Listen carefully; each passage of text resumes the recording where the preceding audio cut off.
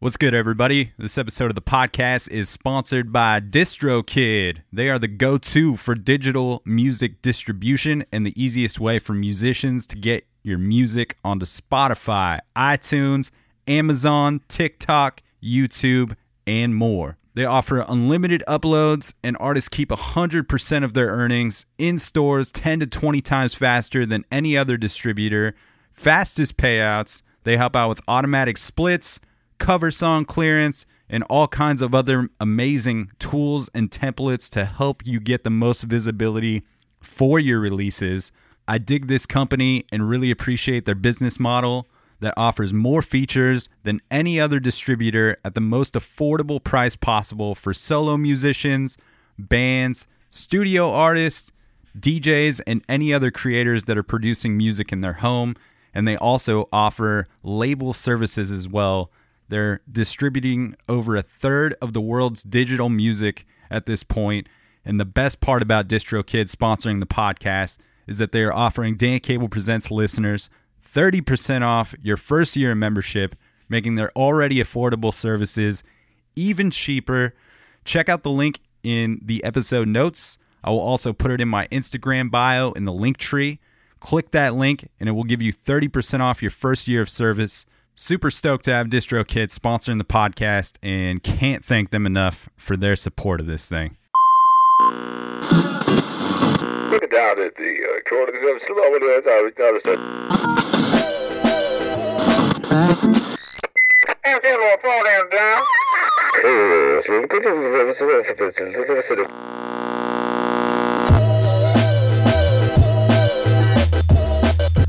What is happening, everybody? Welcome back to another episode of the Dan Cable Presents podcast. Thank you for tuning in to the program once again. If this is your first time listening, thanks for checking out the show. You can find fresh episodes coming at you every Tuesday.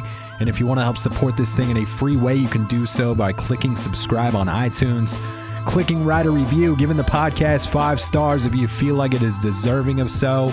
And that will help propel this thing into the tops of those iTunes charts, which will give it more visibility on the national and international levels, helping strangers find the podcast. And a great way to contribute to the growth and sustainability of this thing. Appreciate the hell out of all the folks that have already taken the time to do so. If you're not listening on Apple, just hit like, follow, subscribe wherever you are listening from. Share the podcast with a friend, comment on a social media post, do whatever you can to beat the goofy algorithms and boost the signal of this thing if you are digging it. I've also been dropping some monthly playlists, which are available on Spotify and Apple. The links for those will be in the episode notes. This week on the cast, final episode of 2022, I will be sharing my recent conversation with Toronto, Canada-based singer-songwriter Gene. Gene has been playing music and writing and recording songs for a long time and was thrown into the music industry and the rock and roll lifestyle from a very young age. And we talk a bit about the horrors of the industry. We also dive into her songwriting and her human experience that seems to show itself in her catalog of tunes. I love how much she clings to the process of writing music to help her kind of work her way and process the world and finding ways to make her more comfortable in it. I really dug getting the opportunity to talk with her. Her output over the last 7 years as a solo artist has been so impressive, and I went back through the whole catalog of tunes to kind of catch myself up on everything, and just found so much great music. So if you dig what you hear, I'd encourage you to go through the previous records, especially these last couple. And in a digital age where it seems impossible at times for musicians to get their fair share of return on the art and the music that they're making, the flip side is the accessibility of finding music from all over and the beauty of how algorithms will feed you things you really enjoy. And I get a lot of Instagram ads for artists and songs throughout the week, and sometimes they read me correctly and connect. And I'm pretty sure that's how I found Gene's music recently, and it could have even been Spotify or something recommending a track off of playlist. But I'm stoked that I stumbled upon it. There's a lot of music that Gene makes that feels reminiscent of the early 2000s alternative music that I came up in high school and thereafter. And I think there's some guitar tones that ring reminiscent of that for me. And her and Ian Blurton have just been making some really cool records together, and she mentions the magic he brings to her process in the conversation as well. So we're going to get into it. All the links for Jean will be in the episode notes, so you can keep up with her new monthly playlist. First of 2023 will be available on New Year's Day. Hope you all have a safe one. Stay tuned next week for the best of 2022 compilation episode of the podcast. Excited to finish putting that together. I've been going through and selecting some episodes and some clips, and just trying to give a good representation, I guess, of what happened and maybe some of the conversations and music that has stuck with me over this past year. And right now we are going to get into episode 340, last episode of the year. Jean from Toronto, Canada is on the podcast. Her new record Tracer dropped in October. It's available on all the streaming services. This is a track called Chemical Reaction. It was my entry point into Jean's music. Let's do the damn thing. Come here, my love. There's a star up above, and the soul's reminding me how I'm not wiser. So I'll stay here for you. It's a little paranoia. It's only love if you fall. When I'm sitting harder, and then one day I wonder if you still think of me. And I know it sounds trite, but you made impossible possible sometimes. Feel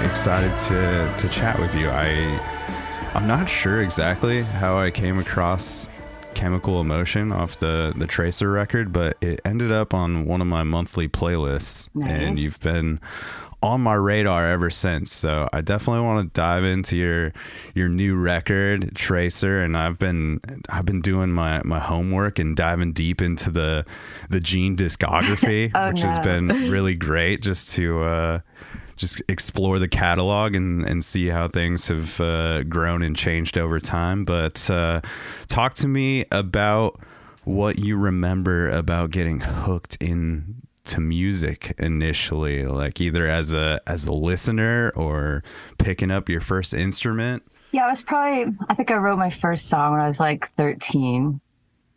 And I remember watching the Woodstock documentary around that age, like the original, not the ones that have come out on Netflix, the 69 one.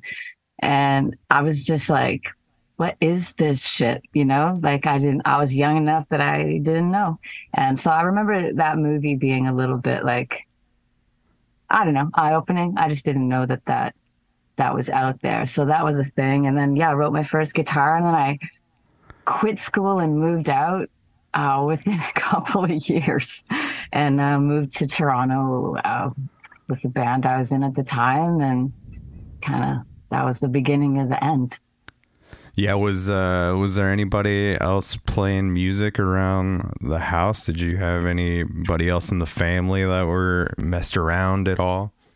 Not really, no. Like I always sang, like as a little kid, I was in like choirs and then musical theater, but then I got the guitar and it just sort of shifted, became a teenager. And that's when I just did school in grade 9, grade 10 rather, and we all left for Toronto. And yeah, my family I was kind of on my own on that one. So as soon as you got the guitar, was that something that you just like immersed yourself in? Were you always? Yeah, I guess. Yeah. Like, I mean, I'd always sang, like, so that was always like a big part of my life. Like even when I was like a tiny kid, like 6, 7, 8, like singing at church and shit. So that had always been a part of my life. And then I guess like the whole rock and roll guitar stuff kind of came in more at 13 or so. And but yeah, so I guess like music and singing had always been there, but it shifted into more like, band oriented song, like going off to do it. Yeah. Around early teens. Yeah. Did you find yourself gravitating towards like writing your own songs pretty early on, opposed to like learning cover tunes with the guitar that you picked up? Yeah, I would say. But I mean, to be honest, I would also do some do covers, because it's kind of a good way to start learning even yourself, right? Like how you interpret a cover is kind of unique to how someone else may interpret it. So it was definitely a bit of everything as I was starting to kind of get farther into it, right? But definitely it was original writing. A band I was in was original writing. That was always the focus. Yeah. What was that like for you, like being such like a young person and bailing out to like pursue rock and roll? Yeah, it was a little insane. I kind of, like I got a manager really young from doing that and kind of got fucked early. So like by the time I was, 20, I had signed away my publishing in a fucking shit deal. Yeah. And, I don't want to criticize too much or say too many like names and all of that, but it was chaos, to be quite honest. I was about 16 years old. Everybody was older than me, playing bars. Yeah. I wasn't even old enough to get in the bars, so, so I'd have to sit in the dressing rooms. I wasn't allowed like in the main area, but it's like where all the beer is. So that really didn't make much sense.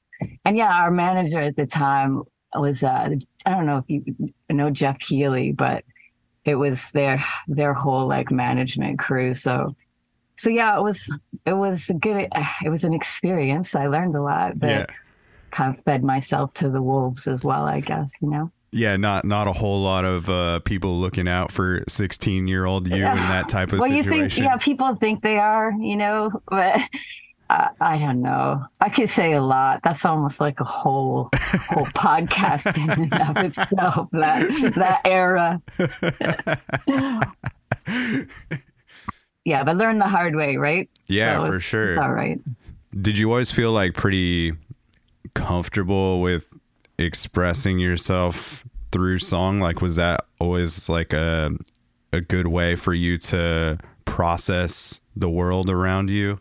Yeah, I think that's a good way of putting it, actually. That's probably the main reason why I do it, is like that outlet so I don't implode. But it does kind of like, the public side of it isn't really my bag. Like I'm kind of a shy person. So all that other stuff produces like ample anxiety for me because it's like to go on stage and do it, which is just part of it. You got to do it, is like that part's not chill and natural for me. That's like when I first started back when I was little, like 16, I didn't even face the audience as I was so scared. So it was like my back was to people. So it was sort of ridiculous. Eventually I did fucking turn around.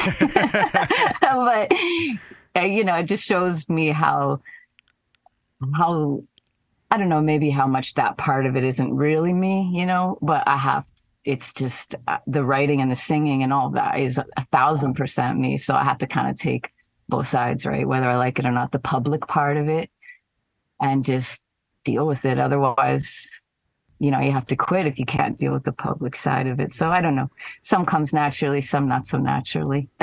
Yeah. Did you, like, as far as the live show, will you, like, is it something where there's just a lot of nerves early on and you're able to like slip into something that feels a little more natural, or kind of like disconnect in a way that like does feel good? Or is it always like, even to this day, you would prefer to be writing or in the studio making records opposed to playing a live show?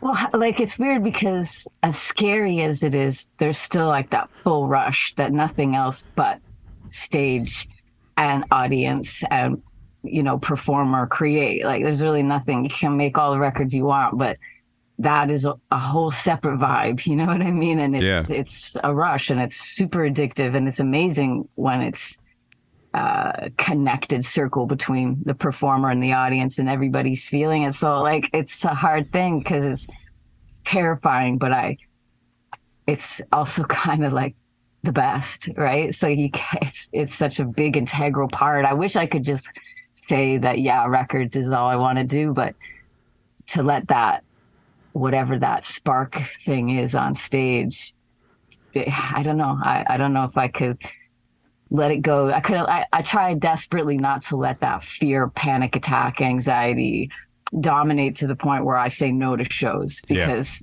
that's like kind of letting the shitty side win almost, you know what I mean? Like, I just do it and it's fucking terrifying every fucking time, but then after I'm like, that was awesome. Yeah. Is there anything that you've kind of like learned along the way that's been helpful to ease any of that anxiety, or is it just something you've learned to accept as a part of the deal? Yeah, a sort of part of the deal. I have like a medical marijuana prescription that helps, but it's not for shows, not that great, because pot kind of has pot's great. I'm a big advocate for it, but sometimes it's not the perfect thing to use. Yeah. You know what I mean? So I don't know. I bite the bullet. I have, I just do what I have to get through it. Yeah. Because you got into everything so like at such an early age, did you feel a lot of pressure to like succeed or like quote unquote make it, or were you too kind of like almost naive to that because you were just like in it so young? Yeah, I mean, I guess kind of sort of hard to say, because like when you're young too, you have your ideals are a little bit more like wild, right? Like as you mature, you're like, yeah, right, this is gonna fucking happen. But when you're 16, you're like, anything could happen, and for sure it's gonna happen, and we'll be dead by the time I'm 27 anyway. And so, you know, I don't know. I guess I had hopes, big high hopes, but I mean, I'm still doing it. So even though I'm a little self-deprecating for the most part, I feel like subconsciously, I guess I'm still aiming for it, right? Absolutely. But in the same breath, it's like, I don't know. I thought the industry it's basically on fire. So it's hard to kind of navigate in 2022 music industry, because it's just a shithole, you know, really. Like, it's like, wow, man, like what a mess. But yeah, so I don't know. I guess I did at one point aim for being famous. And at this point, fuck no, you know, like it's not really part of the aim, but it's just maturity, I think, you know? Yeah. Being famous at this point doesn't seem all that fun. No, that too, right? It's like you're just gonna get yelled at by your fans. That's what happens in 2022. You're gonna get like swarmed by your own fans who tell you like to fuck off, you know, like oh, I know it's a weird time, but Yeah, because you got kind of like fucked over so early too by like deals and, you know, people taking an advantage. Was that a hard thing to shake for you as far as like moving forward after that? Or is it kind of like there's not really a choice? Like, I'm just going to keep writing these songs and making my music either way. So I can't like just like let this bad experience derail the whole thing. yeah, like I didn't really stop. I didn't even realize that it was bad when I was doing it, you know, like Yeah. that when I signed it, but I also was my manager. So like to do a publishing deal with your manager's kind of conflict of interest, like, but I digress. Situation was just shit. But yeah, I just kept going, but I didn't get my publishing back for like a decade and a half. So it slowed me down. Like I couldn't solicit myself without that ticket, right? You Yeah. know, like I'm like, I got so much baggage, and, you know, not to bring gender into it, but being a chick is hard enough as it is to have this like burden of my publishing taken or held up or whatever you want to call it. And it was in perpetuity. So for the rest of my life, it never ended, this contract, right? I had to sue them. Anyway, yeah, like I did keep going. I think honestly, though, I think I kept going more being just naive. I feel like if I thought too hard about it, maybe I would have fucking smartened up and, I don't know, tried to get a real job or something. But here I am. Obviously never learned. So how many bands or like things were you involved in before you started doing the Cookie Duster thing? I mostly my solo stuff. Like as a teenager, I played in a band, but it existed for a few years, and then I was solo from there. And then that's when my publishing was taken up. So I felt like I felt like restricted, right? Like I had to write. I could only really write for myself because I didn't want my publishing burden to affect a co-write, let's say. So if I co-write and now my bad publishing deal stalls this tune that I've co-written with somebody, like I had to keep my name off of shit because, well, actually I didn't. Anyway, I digress, but I had to be careful anyway, not to drag other people into the burden that I kind of had over me at the time, right? Yeah. So I kind of just wrote by myself. I just wrote some stuff. I did some records that I actually don't have up on streaming services. I just never put them out because I just didn't. And yeah, so kind of just moved on. Yeah. And what was the vibe of like the Cookie Duster band? I'd say like pretty alternative, like indie alternative. I know indie's sort of a weird word to use for genre, but like, yeah, I'd say like indie alternative pop, pop leanings. Yeah, and you were fronting that band and playing guitar? Yeah, I didn't play guitar in it. Brendan and I sort of shared the lead vocals. Cookie Duster had a record before I came into the picture, I don't know how long it was before. I want to say like almost a decade before. Like it had been Brendan's side project prior to me.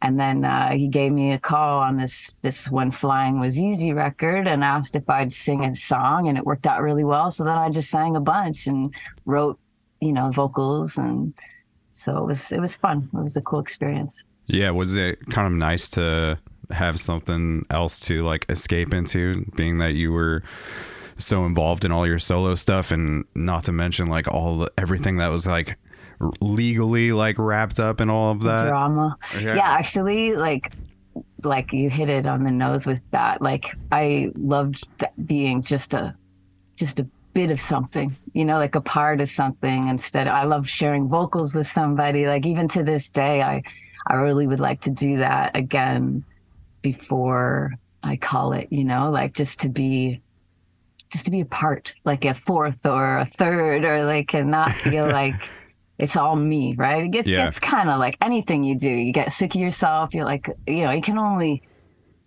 go in so many circles when it's just you, right? Yeah. So it's like I definitely crave that. I loved it at the time, and I'd love to do something like it again.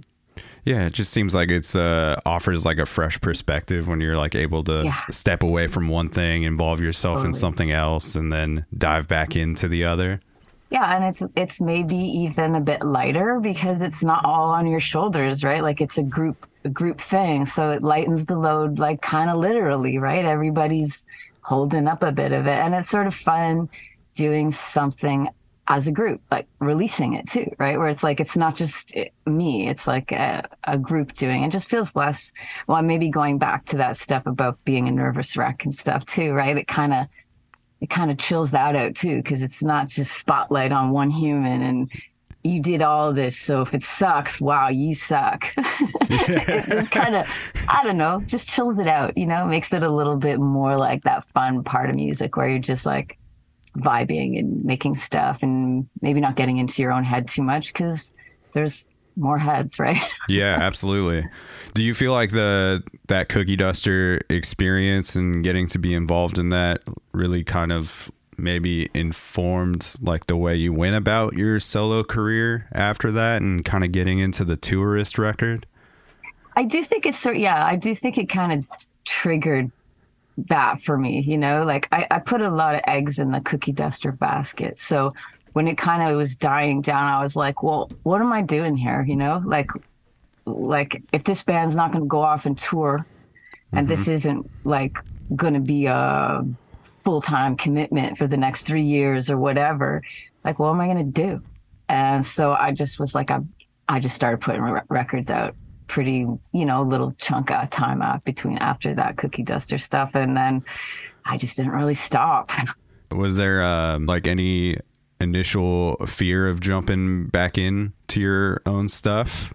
Yeah, there was for sure. Just that, like, any normal insecurity where you're like, I mean, the Tourist one, I had a lot of stuff hanging around. So like, I was like, I think I need to make a record. And it felt kind of weird. Like, wow, what are you're going to actually do this? But I had lots of ideas and demos kicking around because it'd been a long time since I put anything out solo, right? So it accumulates. But when you do them more back to back, there's less accumulation, obviously, because the time between the albums is shorter. You don't have like 20 extra demos hanging around or ideas from 5 years ago. So Tourist was a bit of that, like it had I don't know, the songs were accumulated over a longer period, Yeah. So you were always kind of writing even yeah, your like solo that's how I pay stuff. my rent. Like so I have no choice. I'm almost a slave to it, like blessing and a curse, but it's like I am. Like I have no choice. And it's always been the case since I've quit school. I was reading that you've had like quite a few commercial TV and like film placements over the course of your music journey. Was that at least like something, maybe out of the bad record deals and things like that? Did you at least like able to get those connections that helped you achieve some of those placements? So yeah, like I feel, yeah, or like getting them is like, some sort of surfacey kind of pat on the back too, that it's worthy of something, I guess. But so I think back in the day, like prior to getting spots, placements like that, I would think like it would have some, if you got like a good ad or you got something like that, it would be kind of not life changing, but you would see something significant. And I do think I've learned that it's not necessarily the case. Like you can get a big ad, but it kind of comes and goes, right? Like you get paid, so that's good. Yeah. But as far as it, like, I don't know, redeeming life in the music industry, I don't know, still waiting for that moment. But but yeah, it's good. I mean, if I can sell my stuff, whether it's radio, TV, commercial, that's the only way I'm gonna eat. So yeah, I'm grateful. Do you remember anything about that first one that you got and like the feeling you had when like seeing your music on screen? Oh, funny enough, it was when money was paid out a little better, so I made a boatload off the first one. It was just this accidental, like I wrote it. It wasn't a song off any of the records. Guy asked me to write something for like, I don't know, some soup commercial or something. And I had never done anything like that. And I was like, I don't know. And he's like, just write like you write. Like, don't try and write anything commercially. Just write a Gene song. So I did like a little 30-second thing. First thing I ever did, and I got it. It was like a big job, and it paid and paid and paid. So that maybe was a little delusional because the money was astronomical on the first job. I mean, not astronomical, astronomical for me, which is probably not that astronomical for a lot of people. But yeah, so I guess the first taste, I do remember just being like, holy shit, there's a lot of money out there. But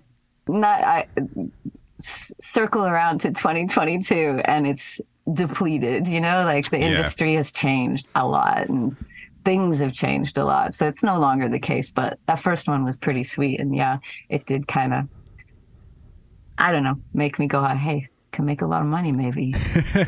Maybe. Even if like the money part isn't there, is it still pretty cool for like, even in recent times, like when you get to see your music on screen? Like, oh yeah, anything. Whether even if it's like no pay, right? If it's just a donation of some sort, anything. I'm grateful for absolutely everything that comes through the songs. Like from you asking to interview me to a blog to a commercial spot, like it all adds up and it's all everything. Like it's all the whole point for me, right? Like, so yeah. And are you pretty like, as far as like people maybe giving you like prompts for writing? Like, I know you said like with that first one, they were just like, no, just do what you do. Yeah. But yeah. is like, are prompts something that you like react well to? Yeah.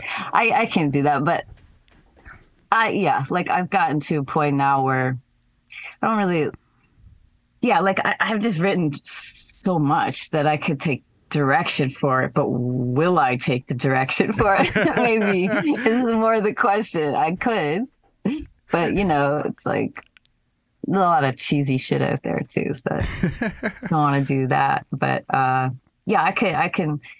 It's fun. Like I like writing, right? So as long as I'm kind of doing it within parameters that I feel is cool, I can be guided. I definitely have like a wall. I can't go right across genres. Like I can't write, hardcore. I can't write like classical music, but I kind of have a good spectrum within my spectrum, if that makes sense. Yeah, for sure. Yeah. I was like very impressed, like not really knowing too much about your music, going into finding Chemical Emotion and like finding out that you put out like 6 full-length records within 7 years, and just like the amazing amount of output that you've seemed to have. What do you what do you think attributes to that? Like, honestly, like just my brain, it's just like unhinged a lot of the time, to be honest. It's what I grip onto to not lose my mind. Like that's what it feels like now. I don't know if it started like that, but now it's just like, it's just like breathing. Like it just is. I mean, I'm going back in to do another record, and after this, I'm like, am I going to just keep doing this? Like, do I have to I get off the wheel, So I don't know. But I got one more, and then I don't know, but I partly worry about not doing it because you're sort of like, well, what drives you to do it? And it's kind of sanity. Yeah. Like, I hate to say it. It's like, that is. So if I stop, I do worry a little bit about the fallout, right? But I would say sanity is the, first answer on that list. But yeah, I guess it goes back to just like, this is the way that you process the world a bit, and feeling like you need that. Or do you like, I don't want to get into like depression legit depression. That worries me a little bit. Like, I mean, that's music or anybody. Like, if you have something that keeps your head above water and you remove that, it's a little like, is your head still going to be above the water or what? Yeah, if you absolutely. don't really know until you remove the thing. So I don't know.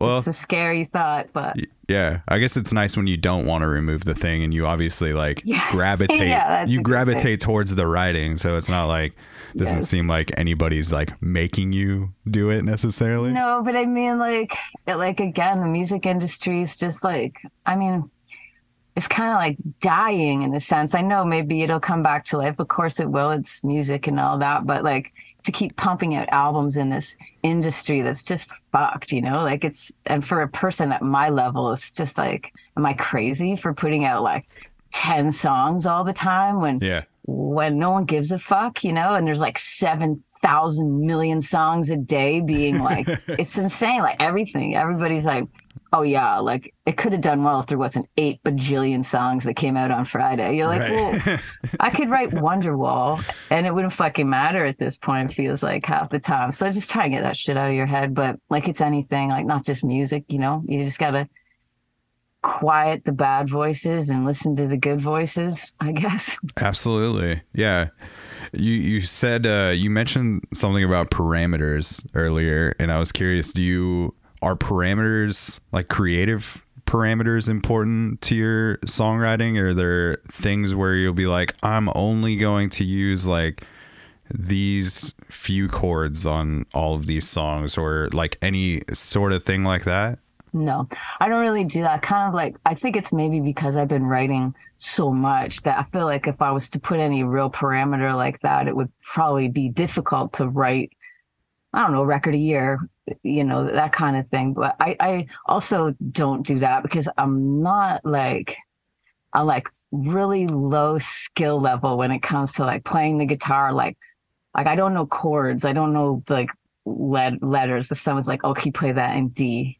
I'm like, I don't know what you're talking about. Like, I literally don't know. It's embarrassing. But so I don't have like the skill level to put parameters on my song. No, I need all the things, because if I put any parameters, I don't have enough to choose from. Like I actually am pretty illiterate musically in a sense, right? You know, in that more schooled sense. So I have to pull from everything I got. And I just try and let whatever comes out, and not, if it sucks, I'll throw that away. But I'm like, okay, so this doesn't sound like a rock tune, or it doesn't sound alternative. But I'm like, if I like it, I like it, you know? Yeah, absolutely. When you look back at your current discography and like catalog of tunes, is there a record that you maybe recognize as most pivotal as far as like informing your writing process moving forward, or just like the way that you think about making records? I would say maybe like between Gift Shop and the self-titled record. So it was like 2018 and 2020. I'd say there's a big shift in there, like not just because Gift Shop, I self-produced it and then moved, except for one song. And then in the self-titled 2020 moved to co-producing with Ian Blurton, which was a much bigger sound because he knows his shit in studio and stuff. So I feel like from a writing standpoint as well, like things were just shifting there with Gift Shop and the self-titled, even though they were approached totally differently. I felt like I was getting a little better grip on my writing, you know, whereas some of the records before I was like, wow, I can't believe I fucking released that. But anyway, I felt like I was getting a little better with my identity, you know what I mean? Instead of just whipping shit out with Gift Shop, and then same with the self-titled one. And then the self-titled one was pivotal also because that was the first one I made in a bigger studio with co-producing it with Ian Blurton. So that in and of itself was a really big shift, right? Because I had been DIY doing it in my, like right here where I'm sitting right now. So it was a big change in that way. But I do think from a writing standpoint, those two records started going, okay, you know, just getting a better grip on what I wanted to write as like Gene records, you know what I mean? Whereas some of the records before, like I said, there's a few tunes where I was like, wow, one day I'm going to pull those right off Spotify, but I'll leave them for now. Yeah, I understand why you would like want to do that. Like just cruising through the catalog. I think you can like see the progression and like where you become more sure of yourself or like what the project is. But then you like, I don't know, if you take it all down, then you kind of lose out on maybe some of the gems that existed early. Cause you can also, to me, like going back all the way through, you can hear that you obviously like the songwriting was in you from the beginning. Like I really love that Don't Look Down track off Modern Life. Oh yeah.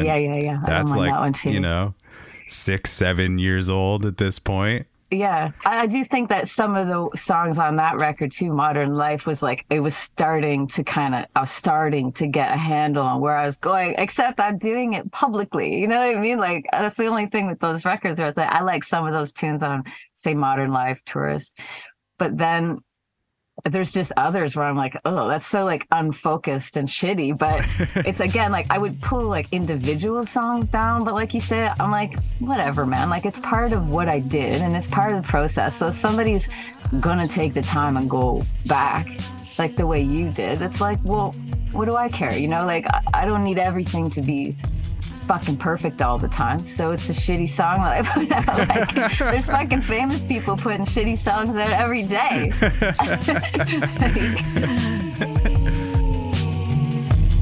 Always on my mind. Take a chance. Right here, right now. It's gonna change. Yeah, we change.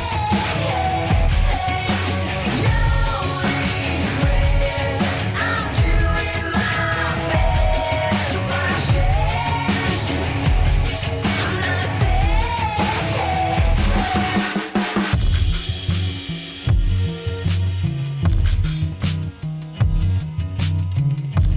when it's closing in, that's where it all begins. Shed light on me, and I will never be at capacity. Can pacify me.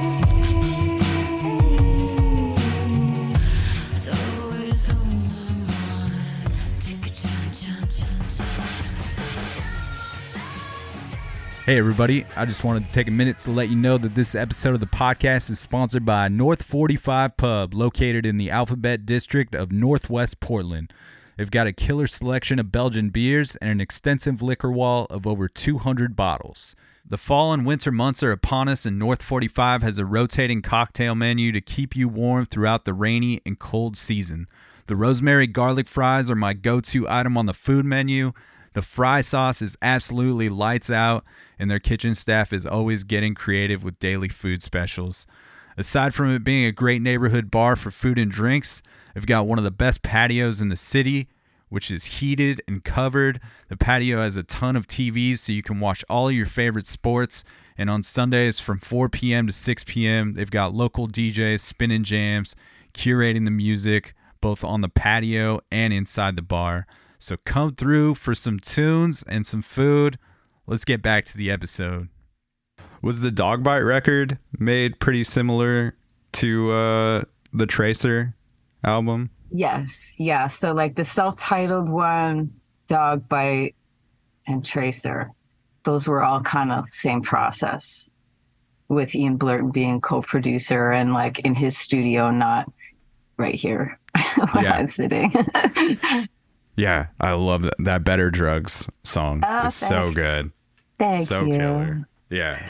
I know Ian is also credited on the new record on a few of the tracks. What is it about like that relationship that seems to work so well for you, and what does Ian bring out of your songs that you maybe can't see for yourself all the time? I think, I don't know, I worked with a lot of people, and I think, I don't know, I guess my writing's not really, I don't know if it's quirky, but it's a little something. So I feel sometimes it gets interpreted a little incorrectly when I pass it off to somebody, or I'm kind of like, not quite, like, you know. So that's why I ended up doing a lot of it myself, even though it was really lo-fi. I was like, well, at least they're in the right world, even if it's a shittier recording, you know, or whatever. And then I had Ian mix Gift Shop, that album, and he mixed it, and it just fucking sounded great. And I was like, I just felt instantly that I wish I had asked him earlier to be involved in stuff. And I was like, well, he was a part of the Cookie Duster stuff too, but him and I never worked directly together. So that's where I kind of was connected to him, where I was able to reach out. But yeah, he mixed Gift Shop, kicked ass at it. And then I was like, he's like a pretty big guru producer guy and really knows his shit, right? And so I was like, would you ever co-produce with me, you know, the next record? And he was all over it, and we did it. And I just feel like, sorry, I shouldn't say he's all over it. That makes him sound like he was like, oh, yes, please, Gene. Was it like that? I was like, you know, will you co-produce? And yeah, he said yes. And I just feel like he gets it. Like, and I have to say, I haven't found a lot of people like that. I've been around doing it for a long time. And I mean, he kicks ass at guitar too. So he plays guitar for me, and he's just also like sage advice. Guy's been around, he knows his shit, right? So if I'm freaking out about something, it's nice to be able to bounce it off of him. And he's, you know, kind of a calm, cool guy, which is, you know, it's just a good counterbalance for a neurotic freak like me. I guess.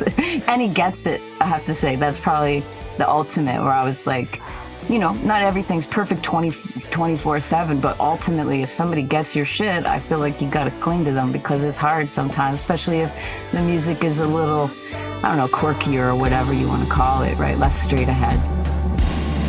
If we could feed ourselves, wouldn't need better drugs. Baby, we're too late, we're starting. How you see it is how you call it. How we will feed ourselves. Yeah, do you think also there's just like, it's some helpful validation to know that like somebody with that sort of resume like has interest in working on your tunes with you?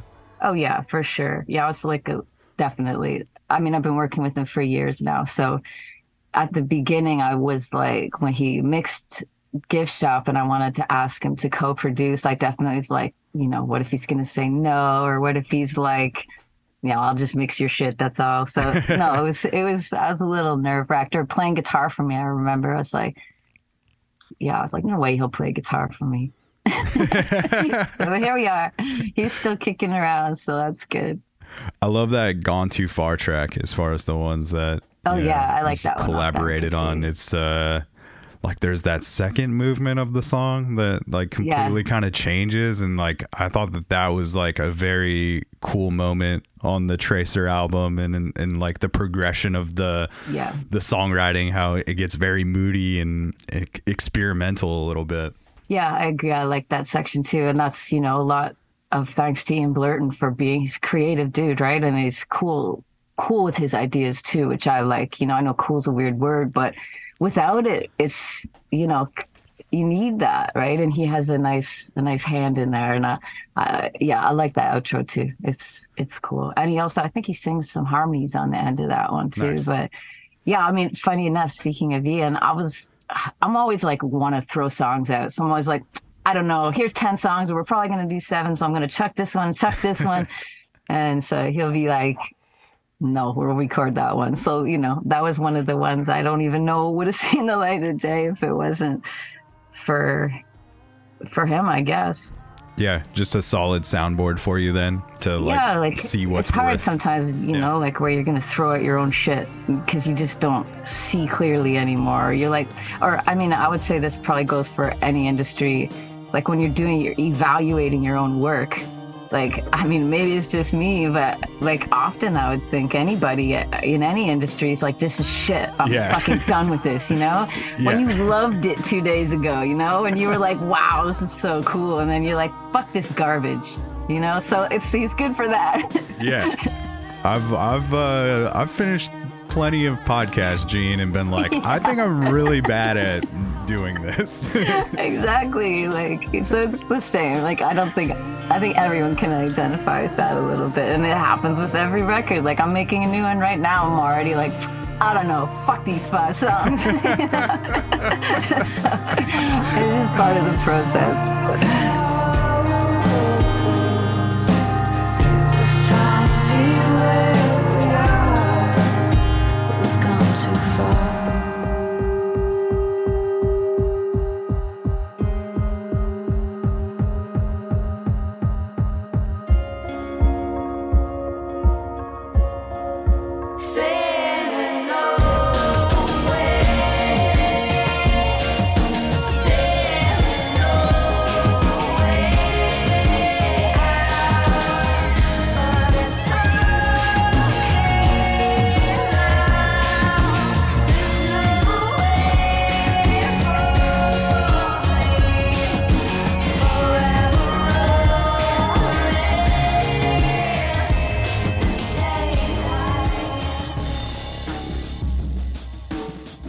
Do you think it's nice that you did have the opportunity to do some producing on your own before you started working with Ian and making some of these bigger records, just so that you had a little bit more understanding on your own, and maybe like even just having the right vocabulary for being able to ask for certain things in the studio?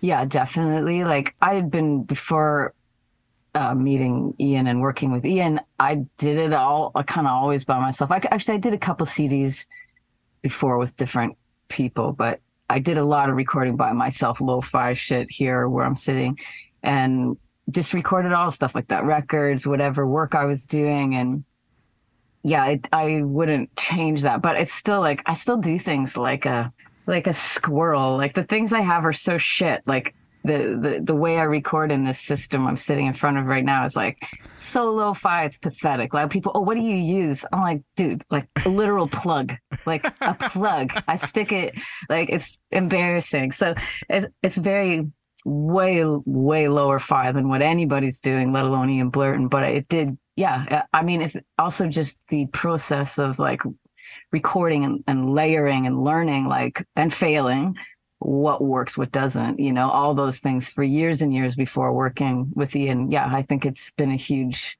asset, right? And like you say, even if it's just the vocabulary and being able to like fully get what you want to say across, right? Yeah, absolutely. And, you know, even if you feel like the recordings and the, you know, the gear that you're using is shit, as long as the songs are good, that's is always going to come through, right? That's what I hope. I mean, like, right? Like, I think that the songs are more important than the gear. Absolutely. You know, depending, I guess. So I feel like I can hear bands yelling at me about that, but I don't know. It depends on the band and depends on the genre and all that shit. But I don't know. A song is what gets in people's head, not the fucking guitar tone. Oh, no, I shouldn't say that. Guitar tone does get in people's head. That was a bad example, but, you know, I don't know. I hear what you're saying. Song wins the day, I think. There's plenty of polished records that sound really great that don't have the songs. Exactly. Oh, my God. Yeah, right. And then vice versa, like some terribly recorded record or punk record from like late 70s, early 80s that is like everything when it comes to maybe not full songwriting, but vibe and like presence and all that shit that every kid wants when they put on a record, right? Like, so yeah, I mean, I think that stuff's more important ultimately, but I understand there's a lot of circumstances out there, but yeah. Was there any different approach in making the Tracer record that you hadn't really explored in the past, or anything that changed?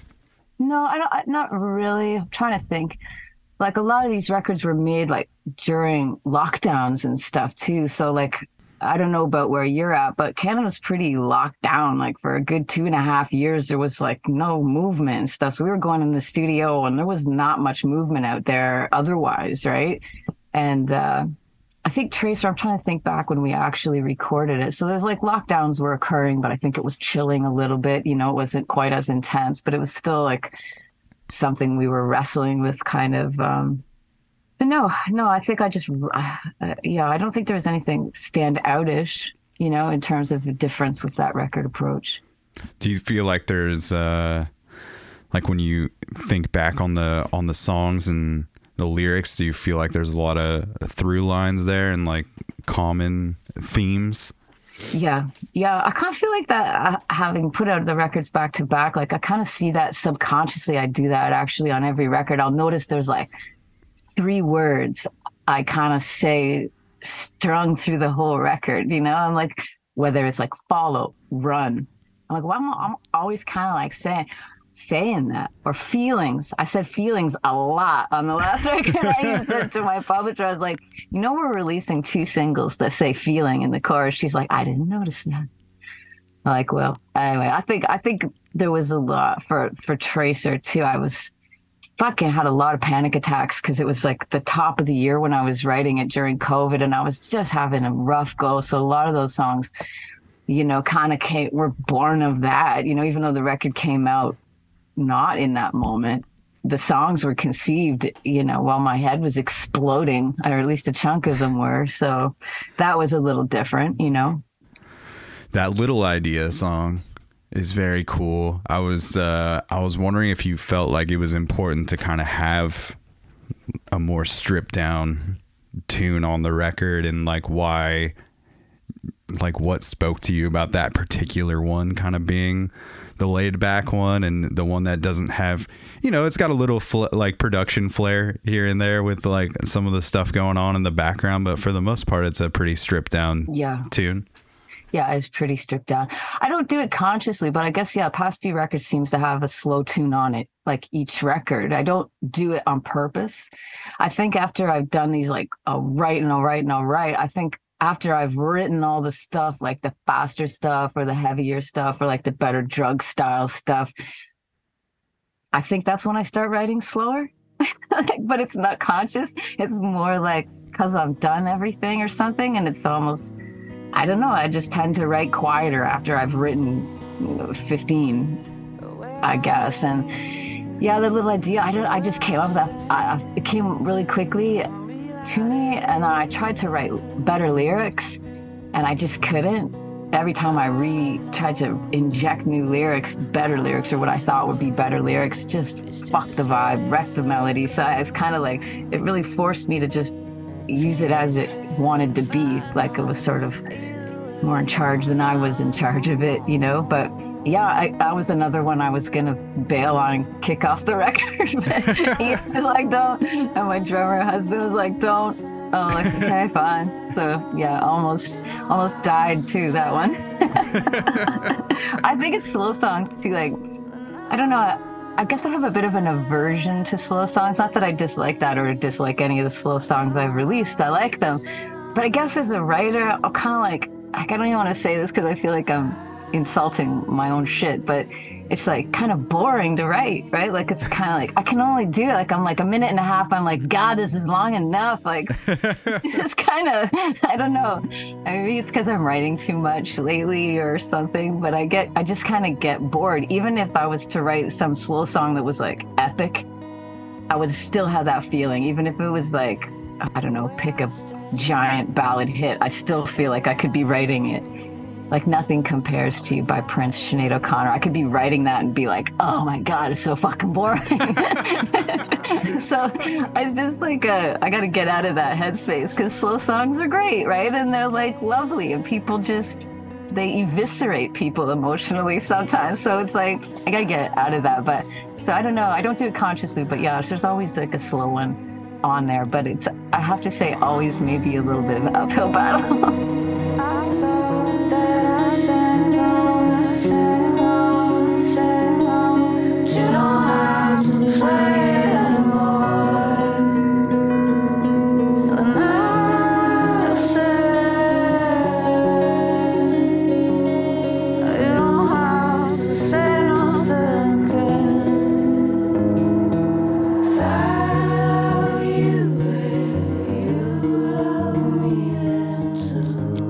like your own listening habits. Like, do you enjoy listening to slow bummer jams, or are you usually the person like listening to stuff that's pretty upbeat? Slow bummer jams. That's exactly why I like when I'm writing it. I'm like, that's exactly perfect words. Anyway, I don't listen to any music right now, and I haven't in like 10 or 15 years. Super embarrassing in a way. Like, I just literally listen to nothing. Like, I can't. Like, if I hear it, like even in a grocery store, I'm just like, oh my God, like, let's get out of here. Like, it's just too invades my brain. Like, I just tear apart. I can't. I hope it passes. I'd like to enjoy music again one day, you know, like a normal human. But at this point, and for a long time now, I just don't listen to anything. I mean, I haven't always been like that, you know, listen to loads of bands, but now I just hyper analyze it. I could listen to something like way out of my genre, like if it was classical music or even like a super crazy heavy record, because like I'm not writing that stuff. So my brain doesn't attack it the way it would with like pop or indie or alternative or whatever, right? So yeah, I don't listen to anything. And I think if I did, I'd probably not listen to slow songs unless I wanted to cry or something. Is that true of like live music as well? It's not like something you pursue to go. Well, to be honest see? with I mean, I kind of, after all the COVID stuff, I feel like kind of yearning for that a little, just like that energy again out there, just even not being the person on stage, just being out. But COVID, I mean, I was never a big person for that stuff either. But COVID, I'd never even like left my fucking house for 2.5 years, it felt like. So it's definitely not, I don't go out to a lot of concerts, but you know, it's not to say I wouldn't like to, you know. Yeah. maybe kick into that a little bit more. But yeah, I think it's actually kind of cool that you don't listen to too much music actively, just because that means that you're not like chasing a sound that everybody else is like currently making. Like, so it seems like maybe you're putting out something even a little more authentic in some ways, just because you don't have all of that input going on. Yeah, like I think it could go both ways too. Sometimes it's been so long and stuff, like I write these records, I'll write the demos forever, and then sometimes I'm like, should I listen to stuff? Am I like, is it, I don't know, like, am I hindering my writing because I'm not allowing any other than what I listened to in the past? That's all that's in my head, really. Like, I don't, or what I hear accidentally, like I said, at the grocery store or something like that. But, I mean, the grocery store is not exactly playing like edgy hits or anything, to be honest. So I don't know. I agree with you on one hand, where it allows like I'm coming from a spot that's not, I'm not picking something going, I want to sound like this Taylor Swift song, or I'm aiming for this System of a Down tune, or you know, I like the way they did this pre-chorus, let's try and incorporate that. None of that's in the process. But then, yeah, in the same breath, I'm not getting the good stuff that people get from being inspired by bands and going, holy shit, did you hear that new record this year? You know? Absolutely. Yeah, and then maybe opening some doors in your head creatively, right? So I feel like, I don't know, maybe 50-50 on that. Like, I don't know if it's a good thing or a bad thing. All I know is like I have to just like, I don't know. Like, I guess we're all a little fragile. I'm definitely that way. So if something's like irking me and putting me off, I just have to stop it. Like, you know, I'm like, I don't need to listen to music. I don't need to listen to records if it just pisses me off, or I'm like, damn, this song is way better than all my songs. Fuck this band.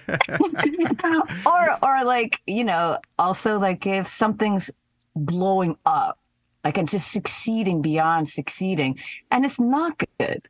Like, that's hard too. You're like, I just don't want any of this noise right now. Like, I don't, and sadly, it stems from the fact that I can't just sit and chill and listen to music. I just analyze it. So hopefully that leaves. Like, it's no disrespect, and it's not a race. I understand that, or a competition. But at the end of the day, if I put music on and I'm just sitting there like it feels like I'm in an exam, it's not the point of music, right? Like, it's total opposite. like wrecking my mood, not fixing it. You know? For sure. And hopefully like maybe that's like the benefits of working with like a producer like Ian, who maybe is like absorbing some he listens input. to music. I don't know.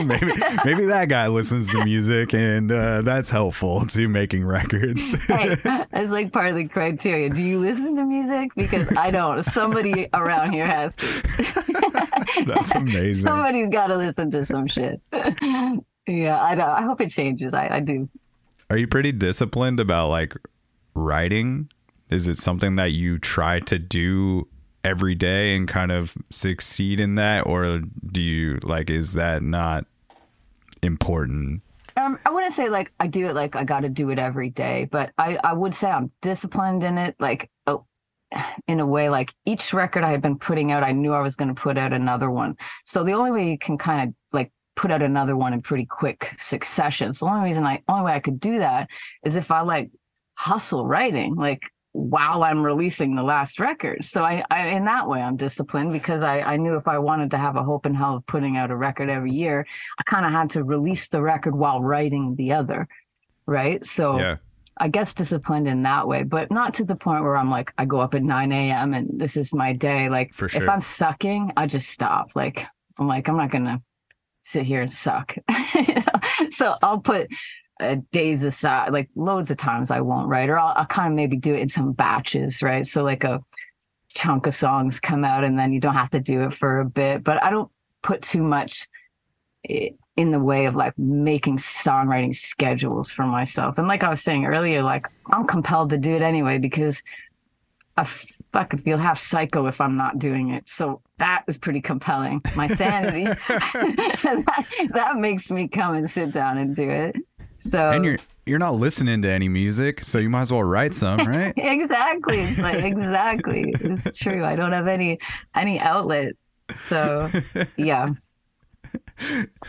That's awesome. Well, I appreciate you jumping on the mics with me and talking about your tunes. I'm glad that I stumbled upon your music. I've really enjoyed like going through the discography and finding the music for sure, and awesome. Just kind of getting to understand where it comes from a little bit. And yeah, just like the Tracer record is so great. Thank you. Well, I'm glad you found me in the sea of stuff out there too. It's pretty difficult with the sheer quantity of stuff out there. So I appreciate you having me, and I'm very happy you found me. Absolutely. I want to play the episode out with that last track on the album, which is the title track, Tracer. Do you remember anything about this particular song coming together? Yeah, it was the last one I wrote, I think, and I was kind of done, and then I was just on the couch, and the melody of that chorus just came, and I was like, well, I guess I have to finish this one. And it was slower, so I probably had some moment somewhere where I was like, we have to cut this. But I'm sure, but it stood on the record, and then it got the album title too, so hey. Well, we end every episode of the podcast, Gene, with the guest saying the tagline for the show, which is it's a program. It program? Yep. It means absolutely nothing. It's just the way that my grandfather says the news program. He always says program for some reason, and it's just a goofy way to end the show. So if we could get the Gene, it's a program, we can properly end this thing. I will. It's a program. She nailed it, everybody. Yes, that's I did. Gene. Thank you. To your grandpa. Thank you for jumping on with me, chatting about your tunes. We're gonna play it out with that Tracer track off the record, and I will put all the links in the episode notes so people can keep up with you if they dig what they heard on this episode. And that is the Jelly Jams, and we will catch you on the flip side. Portland, Toronto, wherever you are listening from. Long way to go, far, long way to go, long way to lose weight up. Filling these holes with gold mines, I'm digging my way home, filling my head with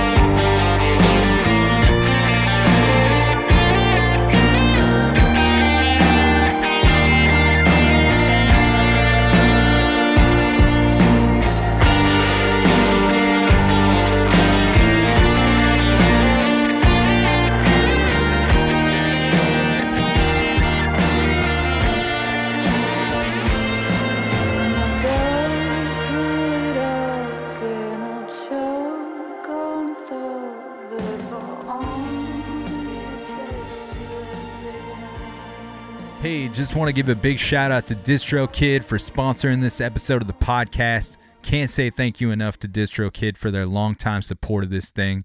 Make sure you go into the episode notes and find that DistroKid link to receive 30% off your first year of membership, making their already affordable prices even cheaper for you. So make sure you take advantage of that. You can also find the link in my link tree in my Instagram bio. Big thanks to DistroKid and the other sponsors of the show. Stay up, stay tuned.